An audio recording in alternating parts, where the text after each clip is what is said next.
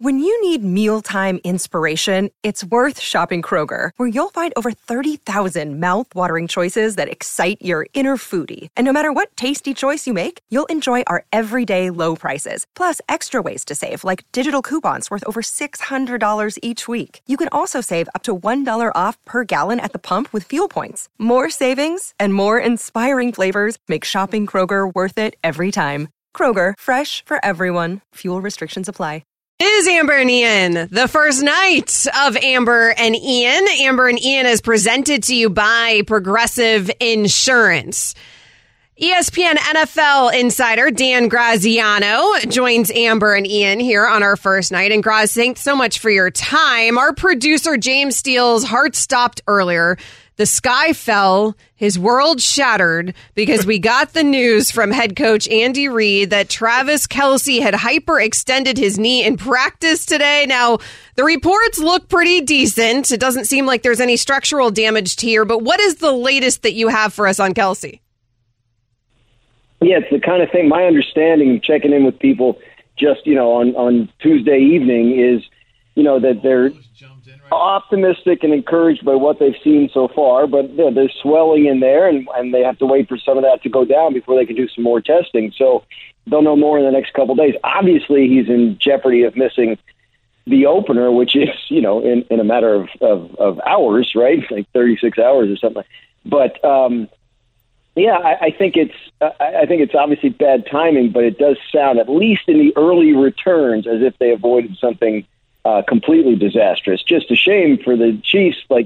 You're not going to have Chris Jones for this game, it looks like, barring a miracle, contract resolution at the last second. And now Kelce, there's only one Chiefs name you could say that would be more dire than those two, if you're talking about having to go into the season with those guys not available.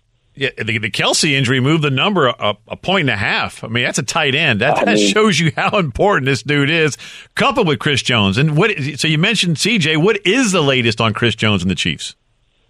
That's the other thing Andy said in the press conference, right, was no progress. So the problem with the Chris Jones situation has been, since the outset, the gap between the highest paid defensive tackle in the league, which is Aaron Donald, around $32 million, and the second highest, which is Quinn Williams, at about $24 million. That's a big gap. That's a 33% increase and a lot of room to negotiate, and they just have not been able to land on a number in the middle there, and he's still asking for more than they want to give. So he has indicated publicly on social media that he's willing to hold out and miss games, a number of them. He said he could wait till week 8. So this is something where there might not be any end in sight. Look, there's a deal to be done. It's just a matter of who blinks first, and so far he hasn't, and I think he's betting that they will, especially if they go out there Thursday night and give up a bunch of points to a really hungry Lions team that looks capable of scoring a lot of points. Dan Graziano joining us here on Amber and Ian. So since we're talking holdouts, let's talk about the other biggest name that's holding out right now, and that's Nick Bosa. Is there any progress there? Yeah, I still feel like this is one that gets done. I think there of the big deals going on right now, like the two that I feel confident saying will get done in time are Bosa and Joe Burrow, and I just feel like it's too obvious. And I keep bringing up the comparison with Bosa to T.J. Watt from 2 years ago with Pittsburgh, who signed his extension on the Thursday of the first week, 3 days before the opener, and there's still time for Bosa to get this done. In terms of him being away from camp, he's done, obviously he goes to training camp, but otherwise he does most of his off-season work off-site anyway, so they know where he's training and with whom, and they feel like he'll be in shape when he shows up. So if this were to get signed in the next couple of days, it wouldn't be a surprise to see Bosa on the field even for week 1. But I will say, I mean, it is taking longer than I expected, and I think it's taking longer than the 49ers expected too. What do you make of Chandler Jones's Instagram post for the Las Vegas Raiders where he said, bleep it, I don't want to play for the Raiders if that's my head coach or GM. I want Patrick Graham, Ivy League, bleep, bleep. I mean, he went off. So he's now deleted it all, but we all know once you post it, it's out there forever, Graz. What the heck is going on in Vegas? Well, I think the technical football term for that is not good. I think it's not no bueno. What you want. Look, I mean, look, this is a situation. This is speculation. Like we analyze like what the guy meant when he did this on Instagram. It seems like it was pretty clear about what he meant, and then he deleted it. Look, it's a situation in Vegas where it hasn't gone well. Like Chandler Jones signed there last year, and they thought it would sort of infuse a defense that that expected to be a lot better than it turned out to be. And we've heard Devontae Adams express frustration over the way they handled Derek Carr and the fact that Carr's not there anymore. And it wouldn't be the first time we saw a star player chafe under Josh McDaniels, going back to his days as head coach of Denver. So without really knowing what's going on behind the scenes there, and obviously we're trying to find out, without really knowing much detail about it, I think we just kind of put it in that old bucket of, is this player discontent under Josh McDaniels, and does it bode ill for the Raiders going forward? I think it's fair to believe that it very well might. Graz, DJ Reed for the New York Jets, he said that the Jets' defense could be historic, and he even likened them to the 85-86 Bears. Are they sipping their own juice a little too much, Graz? Like, this thing's spinning out of control. They're drinking that Kool-Aid. I give DJ Reed a little bit of a break here because I believe he's too young to really understand how good that team was. Right. Like that was, when you look at what they accomplished, we were on Get Up on Tuesday morning. Greeny said, best team he's ever seen in pro sports, and I think there's a strong case for it. I really do. They were utterly dominant in ways that I don't think would make sense to people who watch football today and see all these points scored. Look, it's the first time that I thought, oh man, this sounds like back in 2011. When Vince Young said the Eagles look like a dream team. That's the first time I thought that about the Jets this offseason, and certainly they've had opportunities to sound that way. They haven't. So you do worry. Look, if he turns out to be right, then the rest of us will all be shutting up and they'll be rolling to the Super Bowl. But yeah, I think it's time for the Jets to get on the field and show us all what this looks like, because if they're going to be an elite defense and Aaron Rodgers is going to be healthy and playing like he did 2-3 years ago, then they're going to be really, really tough to beat. But if they're going to be a defense that's as good as the 85 Bears, then frankly, they didn't need to go get Aaron Rodgers. It's good that they're setting the bar low because the bar is already so low for that team. Certainly not enough hype around that team, not enough attention on that team. The Avengers when they fought off Thanos. It's a little bit much. Like let's get out there. By the way, I guarantee you, Sean McDermott's going to mention that in a team meeting this week in Buffalo if he hasn't already. Absolutely, Dan Graziano, NFL Insider. Thanks, Dan. My pleasure.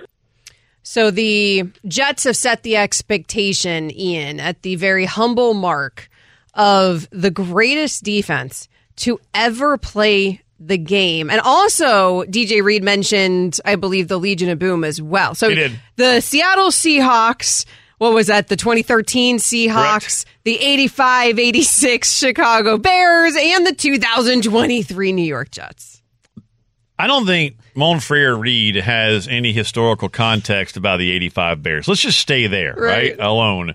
Because when you invoke those guys, how many are in Canton, first of all? And second, the 85 Bears on their way to the Super Bowl, where they absolutely embarrassed not just the Patriots, but every member of the Patriots players' families. They had 39 drives. 39 in that postseason until they gave up a touchdown. Their first two playoff games for the 85 Bears were shutouts. Shutouts! Mm-hmm. And you're comparing this defense to those dudes? And then the Legion of Boom, I'm doing a game in New York where the Super Bowl is going to be played. It's week 15. It's Seahawks-Giants. Fourth quarter, I'm behind the Seahawks bench. You're also invoking this squad, right? 85 Bears is standalone, but you're going to go ahead and put a cherry on top with a Legion of Boom where a GA, or QC, it's the NFL, not college, quality control coach, comes over to, I think it was Bruce Irvin, and says, the Giants haven't crossed the 50. Irvin calls the entire defense together and says, new goal, bleep the shutout, these dudes don't cross the 50. And they did. They got to the 47. And the Seahawks defense, they acted like they lost the game. Oh, my goodness. Those are the two units. Right. That's where you want to set the bar? Coach, what are you doing? I mean, he was born in 1996. He's only 26 years old, so he certainly doesn't remember the 85-86 Bears. That was about a decade before his time. Even the Legion of Boom, he was very young overall when that was happening in 2013. But, man, has he set the expectations for 2023. I'm not sure the Jets needed that. I feel like all eyes are on that team regardless. Coming up next, we're going to go back to college football. Is the Dabo dynasty over before it even really started? We'll get into that. ESPN Radio is also on the ESPN app. Hi, it's Mike Greenberg letting you know ESPN Bet is ready to take you through all the biggest sports moments this spring. The official sportsbook of ESPN has exclusive offers and markets from Scott Van Pelt, Stephen A. Smith, and me, plus many more. From the playoff intensity to finally getting out to the ballpark, there's no better time for sports fans. Sign up today. New users get a bet reset up to $1,000 in bonus bets if your first bet doesn't win. Download ESPN Bet today. What a play. Must be 21 plus and present in select states. Gambling problem? Call 1-800-GAMBLER. Terms and conditions apply. See app for details. This podcast is proud to be supported by Jets Pizza, the #1 pick in Detroit-style pizza. Why? It's simple. Jets is better. With the thickest, crispiest, cheesiest Detroit-style pizza in the country, there's no competition. Right now, get $5 off any 8-corner pizza with code 8SAVE. That's the number 8, SAVE. Go to jetspizza.com to learn more and find a location near you. Again, try Jet's signature 8-corner pizza and get $5 off with code 8SAVE. That's the number 8, SAVE. Jet's Pizza. Better because it has to be. No problem for Duke. The Duke Blue Devils and Riley Leonard as they took down Clemson 28-7. We haven't even gotten into this upset in college football on tonight's show. Amber and Ian with you. Ian Fitzsimmons, Amber Wilson on the first night of Amber and Ian. Ian Fitzsimmons, of course, one of our voices on our college football coverage here at ESPN Radio. And that game was shocking to a whole lot of people. Sitting here at the hotel in Bristol, flew in last night, and watching the game, I'm going, okay. Week 1, Mike Elko's boys at Duke. I mean, that's an 8-win team from last year. You know, Riley Leonard back. He had a solid game, especially on the ground, the quarterback for Duke. But I couldn't get over the miscues for the Clemson Tigers. That is not a Dabo Swinney team that I would ever recognize. You think about this. I think they were 58-0 when Clemson is thrown for 200 yards and rushed for 200 yards. Well, they threw for over 200, ran for over 200, and lost for the first time ever.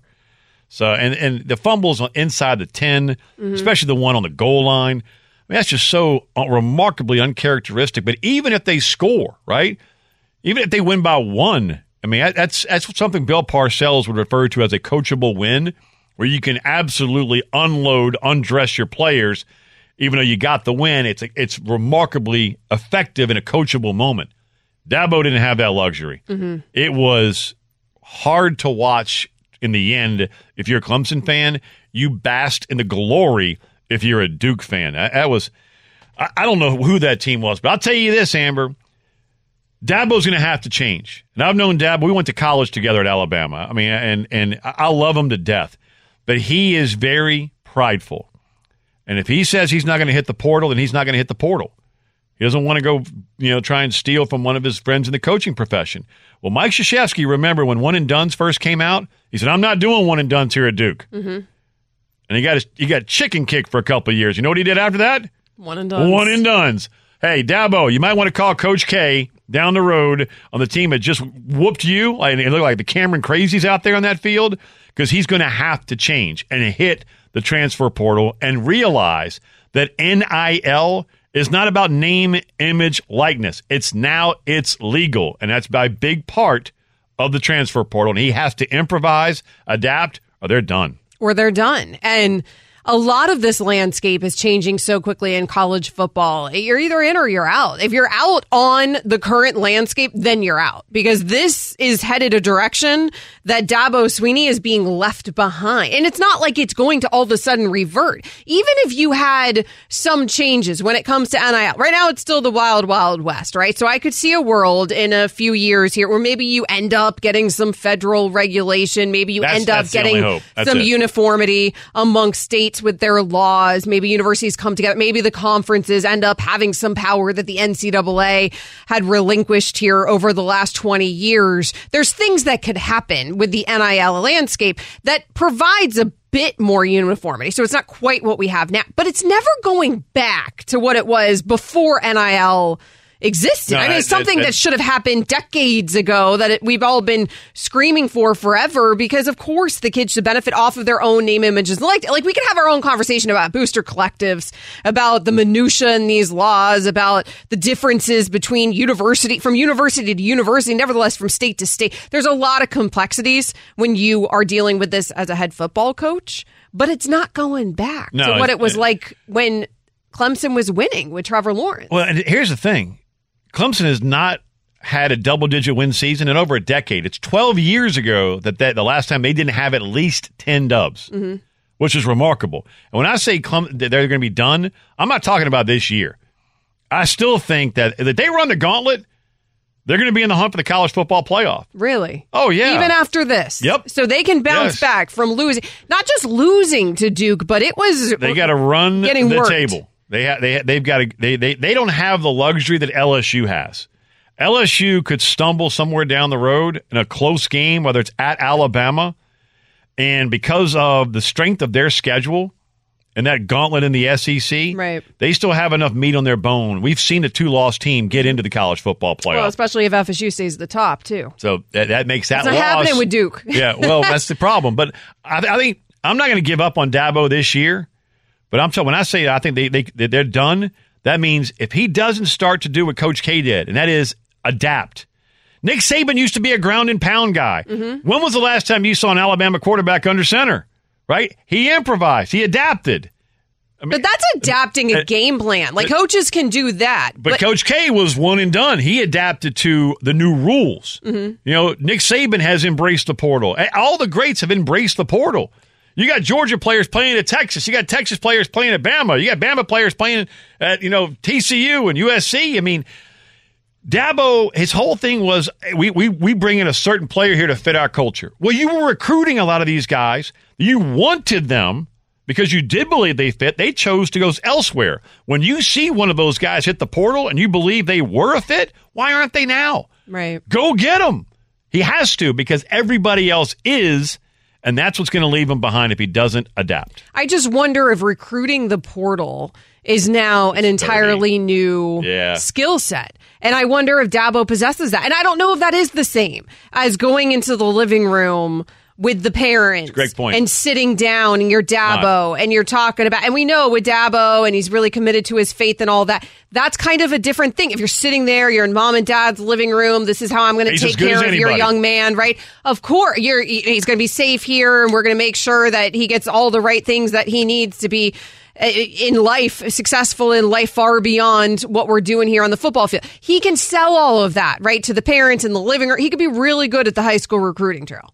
That's a whole different ballgame when you're talking about the transfer portal, because now you're just going adult to adult, essentially, because that's what you're doing. Yep. Now you're recruiting what we still, you and I call them kids. You got to recruit but your it's own a whole roster. Different thing. You got to recruit and your then own. You also have to recruit them to stay. And Nick Saban has guys that are just doing one thing, monitoring the portal. Right. Kirby Smart at Georgia, he has guys doing one thing. They have one job. And Kirby's done it better than the Saban's portal. done it. Yeah. I mean, all the big boys, Lincoln Riley, USC, Lane Kiffin, Ole Miss, Ryan Day, Ohio State, they all have guys that are monitoring the portal. Now you have to know. Dabo's got to do it. You not only now have to know everybody in high school across the entire country. And JUCO. Right. But now, on top of that, you have to know everybody at all of these schools, and including the Power 5. It's insane what's happened. I could understand why some of these old school coaches are so frustrated. I think the transfer portal would be much more difficult, frankly, to navigate than NIL. Like, NIL is one thing, but listen, money's been exchanging hands. You're right. The portal is a completely different thing. The portal's a whole different thing that we were not dealing with before. And I just wonder if some of these coaches are getting left behind. Coming up next, why did the ACC add Cal and Stanford and SMU? We will ask the commissioner of the ACC. Following along here on Amber and Ian. Amber and Ian is presented to you by Progressive Insurance. Find him at Ian Fitz ESPN. Find me as well at Amber W Sports. It is a crazy time in collegiate sports. Never a dull day. And let's bring in ACC Commissioner Jim Phillips. And Jim, thanks so much for joining us. You have a crazy time that you're navigating with conference expansion and everything else, but also you attended 4 football games in your conference this weekend alone. Tell me how that works from a scheduling perspective for the commissioner of the ACC. Well, first of all, I can't believe they pay me to do that, Amber. So let's get that out of the way now. Listen, it's really what you need to be doing and what I really enjoy doing, and that's being there for our teams, our coaches, and our student athletes. Started the weekend on Saturday down in Nashville, Tennessee, and Virginia. It was the first time Virginia had taken the field since that horrendous tragedy last fall on the campus in Charlottesville. And just felt it was really important for me to make that. That was a noon game, and had a chance to support those student athletes, and jumped on a plane and got over to Charlotte to watch the UNC South Carolina game.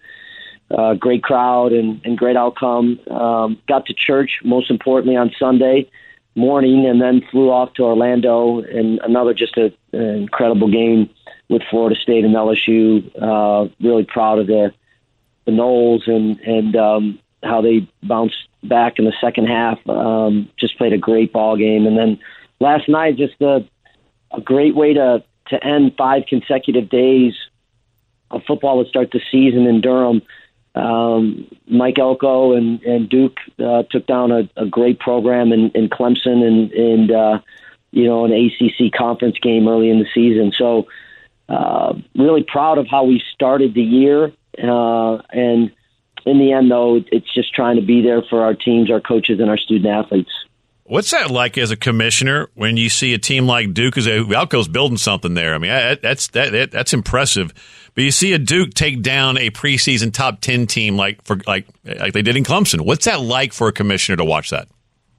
Yeah, it's honestly, the non-conference games you can cheer a little bit, you can root a little bit for your teams. Obviously, when you get to conference play, Ian and Amber, you both know I just don't want officiating to be, the top story of a game in the ACC. And so those are 2 really good coaches, 2 really good programs. The bell cow for us, over the last decade has been Clemson. They've won 7 of the last 8 championships. But last night, Duke deserved to win. They played very well. And Mike Elko has done just a fantastic job in his second year. They finished 9-4 last year. Obviously, have gotten off to a good start after 1 week this year. The atmosphere was electric. It just was fantastic. And the 4 games that I talked about earlier, all 4 of those crowds were amazing. Yep. And to see it finish up on Monday night the way it did, I think it was good for TV ratings and the rest of it. But I think indicative of how good the conference is and how balanced the ACC is. It was a privilege to catch up with you at LSU, Florida State. Your son James is trying to steal all of our jobs. He's a little aggressive. We need to back off a little bit. But week 1 interconference matchups, how important are these for not just in week 1, but spread out throughout the season? How important are these type of games for college football, for intercollegiate athletics? They're really important. I think both, you, Ian, and Amber, the beauty of, in this case, college sports, are you have a chance to have games that as the season goes on, you kind of bunker into more of the traditional conference play. And so when you can play other great conferences like we have in FBS, I think that it's exciting. It's certainly well attended. The viewership is off the charts because these games don't come around that often, and it seems like the off season is longer and longer for all the college football fans. They can't wait for it to start. So it really sets somewhat of a narrative, and right or wrong, we've been on both sides of the equation where we've gotten off to a really good start, like we have this past weekend, and maybe not so good, and that sometimes creates the narrative for the rest of the season, and you're trying to win back some of those arguments about how good your conference is or how good certain schools are. And so when you can get out of the gate fast and you can have the success that we have, again, just in week one, it's a really good narrative that's out there. And what you have to do is you got to follow it up with a similar kind of repeat performance in week two. So you both know the ups and downs of a season. And so you do really take it, as coaches say, one game at a time, but a lot of fun to start the season that way. ACC's Commissioner Jim Phillips joining us here on Amber and Ian. So certainly a lot of fun this time of year. It's also a crazy time, and generally for all commissioners of all conferences with conference expansion. So Commissioner, of course, we have to ask you about the news that the ACC is adding Cal, it's adding Stanford, it's adding SMU. It's hard not to notice that Cal and Stanford are something like 2,600 air miles away from Miami. So why those schools? Yeah, it's a great question, Amber. And, 2.5 years ago, the landscape looked completely different, and conferences were pretty much regionally based, and you kind of stayed in your footprint. The movement over the last 24 months, the last 2 summers, has really warranted, I think, all conferences to look at it more nationally now. And we certainly have been the latest example of that with the new additions of Stanford, Cal, and SMU. And I will tell you, we had long conversations about, what to do relative to expansion. And one of the top priorities was, how will this be for our student athletes, our current student athletes, and the student athletes of the new schools that will join the conference next summer? And we feel that we have a really good plan in place.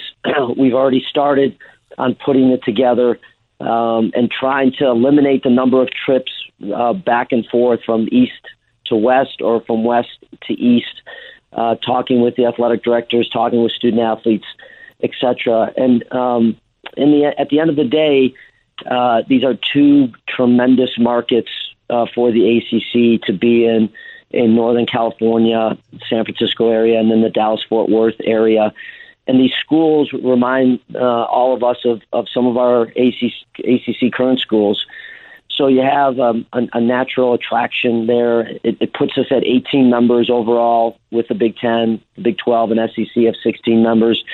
And I think it allows you to stabilize your conference during a period of where there's some instability across the country. And so we're very mindful of the student athlete experience here, and we'll be digging in deeper to make sure that things work out well. Having said all of that, and as we turn you loose, we greatly appreciate your time, Commissioner. How do you see the future of college athletics? If you had a crystal ball, what do you see how the landscape looks 3, 4, 5 years down the road? The future, we've had some radical changes, but it's I wouldn't say it's every year is going to be like the last couple of years. I think it's going to settle down a little bit. We'll continue to make sure that we're providing great experiences. But again, I think all of us that love college sports want to make sure that we do not foreclose on opportunities for young people. And so that's what I would say would be a driver as we go forward, and something we should all be paying attention to. Certainly a wild time right now in collegiate sports. I'm sure there is never a dull day for the commissioner of the ACC, Jim Phillips. Thanks, Jim, so much for joining us. Amber, Ian, thanks. Always a pleasure. Thank you, boss. It must be wild to be that guy right now, right? Any of these commissioners of these conferences in the Power, it must be. It's a dog-eat-dog world, and the Pac-12 was wearing milk bone underwear. There you go. I mean, that's the bottom line. And when you look at the future, I mean, he was being kind there, but Gene Stallings told me this when he was the Alabama head coach back in 1994-95, and I completely dismissed it. And Beebs was spot on then. He said the future, because this was right after the SEC expanded back then, and I think it was 1990 with Roy Kramer, then the commissioner of the Southeastern Conference. He said that college football is going to end up with 3 mega conferences. Back then? 1994-95. Gene Stallings said that. And I've told this story a million times because you know what? That man had a crystal ball. No kidding. And it might end up being 3. We got 2 already. And Jim Phillips, who's a remarkable commissioner, year 2 on the job in the ACC, and also Brett Yormark are making that big push to try and be that 3rd mega conference that Gene Stallings was talking about all those years ago. It's what you have to do right now. It's how you have to navigate things. I mean, it was only a couple weeks ago that we had some of the rumors, will FSU end up leaving the ACC? Will Clemson? What happens? They're locked into that TV rights deal for so long in the ACC with us here at ESPN. And now look, they're expanding. They're bringing in more schools. They don't want to be left behind. And that's exactly how you have to navigate things if you're the commissioner right now of any of these conferences. Coming up next here on the first night of Amber and Ian, what is going on with the Las Vegas Raiders? It is not only collegiate sports that have the drama. It is professional football as well. We'll get back to the NFL. Amber and Ian's on ESPN Radio. There's a party here in this studio because there are 3. Wow, I can count. Wow, it hasn't been that long of a day. 3 radio hosts. Be no math. There's 3 radio hosts sitting right here.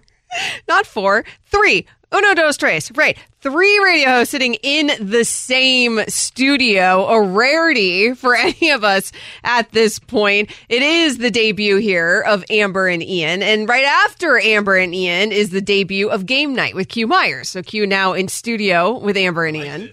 I like this. Is that mic on? I don't think his mic's on, Rachel. There we go. Right there. You knew it was going to happen, Q. I'm sorry. I know. I think Rachel just hating on me. I still don't think it's on. She's just not used to. She's really not used to having 3 hosts in the studio. Overwhelmed. 4 would really throw her for a loop. We asked you to come in right before you do like another 88 hours of radio. Of course. You've done your show out in Las Vegas to talk Chandler Jones and Raiders. But we'll touch on that in a moment because some crazy stuff happened with the team you covered day in, day out. But I can't believe what I just heard. So you've been here since 7 a.m. this morning on campus, 7 a.m. I want to say about 7:30, 7:45. Why did you get here that early? Well, see, yesterday, what had happened was... Here we go. When the story starts with that. Here we go. So I was in the hotel, and I was hanging out with Joe, and I was hanging out with Amber, and we were talking, and this is the first time I've been to campus. So Amber was doing me a solid, and it was like, well, you have to go in, you have to go through security, get there early, make sure you have some time for security. Right. Some time. Not like 5 hours time, but like, hey, don't show up like right when we have to actually be here for the first event, because it's a big day here at ESPN. We launched the new lineup, so we're all here on main campus at Bristol, Connecticut. He had never, Ian's losing his mind right now. Q had never been here, so I was like, hey, make sure, because they're going to make you go to security. He's going to have to get an employee. Cavity search, Q. He's going to have to get an employee badge. I got my badge. And they have to do photos. They've got to print out the badge so that he can get in it everywhere here at ESPN. So I was just doing him a solid, like, hey, don't show up. She did do me a solid. There seems to have been a miscommunication, because I meant like, hey, if our first event's 11:30, get here at 11, not like get here at 7. Right. I mean, she meant like 10:30, Coach. No, but there's another element. There's another element to this. I also was meeting with Tara, right? Sister Sledge, right? She's awesome. She is amazing. So I was meeting with her, and it was around 11:30, but it was really 8:30 on the schedule, right? 8:30 West Coast time. Oh. So I also was early. Math. I was early for the meeting, but I was really early for the meeting. So it wasn't Amber's fault. She did me a solid. She really did. But, I took it to another level. You took it to another level. From now on, when you got here at 7:30, were any of our bosses here yet? Like, what have you been? Justin was here. Justin was here. Mike rolled in a little bit after. Okay. The thing about it is, I look like the best student ever on the first day of school. Right? Yeah, you do. You outshined us all. It's the first time I've ever been. You were the first one with your hand up. Hey, man, it's the first time I've ever been on campus first. Oh, my gosh. Ever. We're going to need the clip from Chevy Chase and SNL as President Ford. It was, to my knowledge, there'd be no math.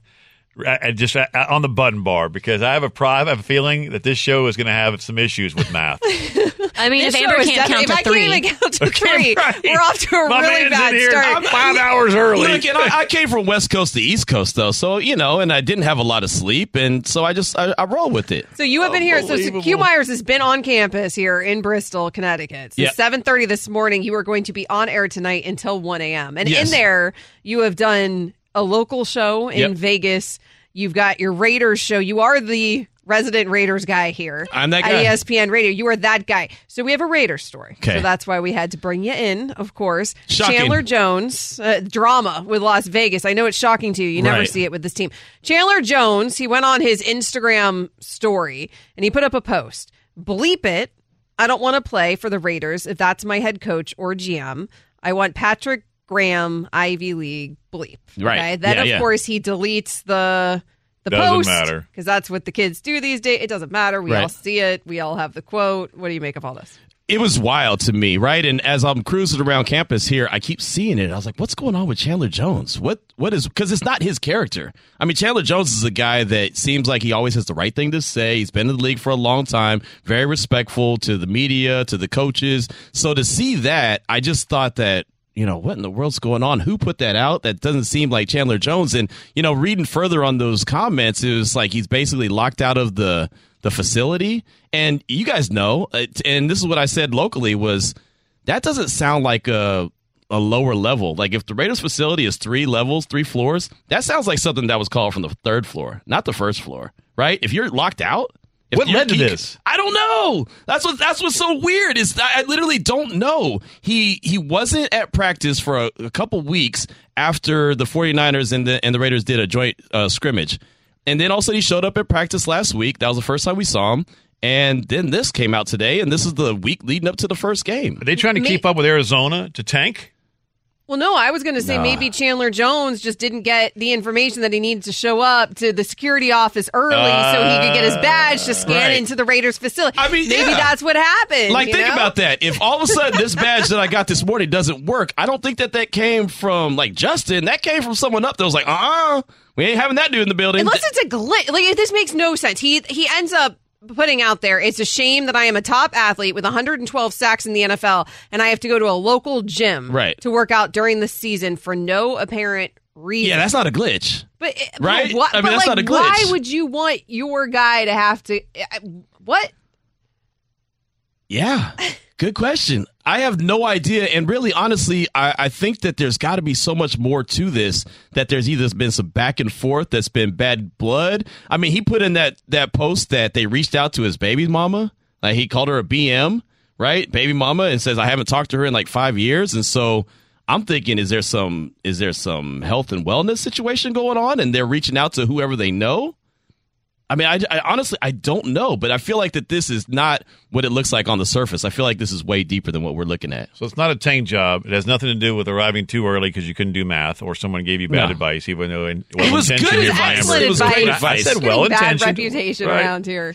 But this is one where, again, by all accounts, he's been a model teammate everywhere he's been. Everywhere. And that's why I think that it has to be some kind of, mental health situation, health and wellness, whatever.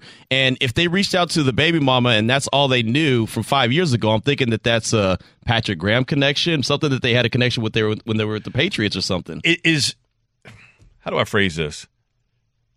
Is he the only one that is not working out at the facility, that he has to go to a private gym? That would be my assumption. I feel like everyone else is there at the facility, so and there's like $26.5 million if they were to move on from him in dead money. Right, that's what doesn't make sense. That doesn't make any sense, right? Like unless he's causing a disruption, which you hadn't heard anything about, right? When would Chandler Jones cause a disruption? Thank you. He's not that guy. Right. So, but I mean, I know there's been incidences before when he was back in New England where like he turned himself in with some synthetic whatever. Yeah, that was that Noid stuff, man. You smoked that, you're seeing dragons. Right. So I don't know what's going on, right? So yeah, allegedly. I wouldn't know. I was trying to help you out there. That was good. Look, she always is there to have your back. Always. See? I'm helpful with the helpful advice. That is Q Myers. He is coming up next on Game Night. This has been Amber and Ian. Are we back tomorrow? We're back tomorrow. It was my understanding that there would be no math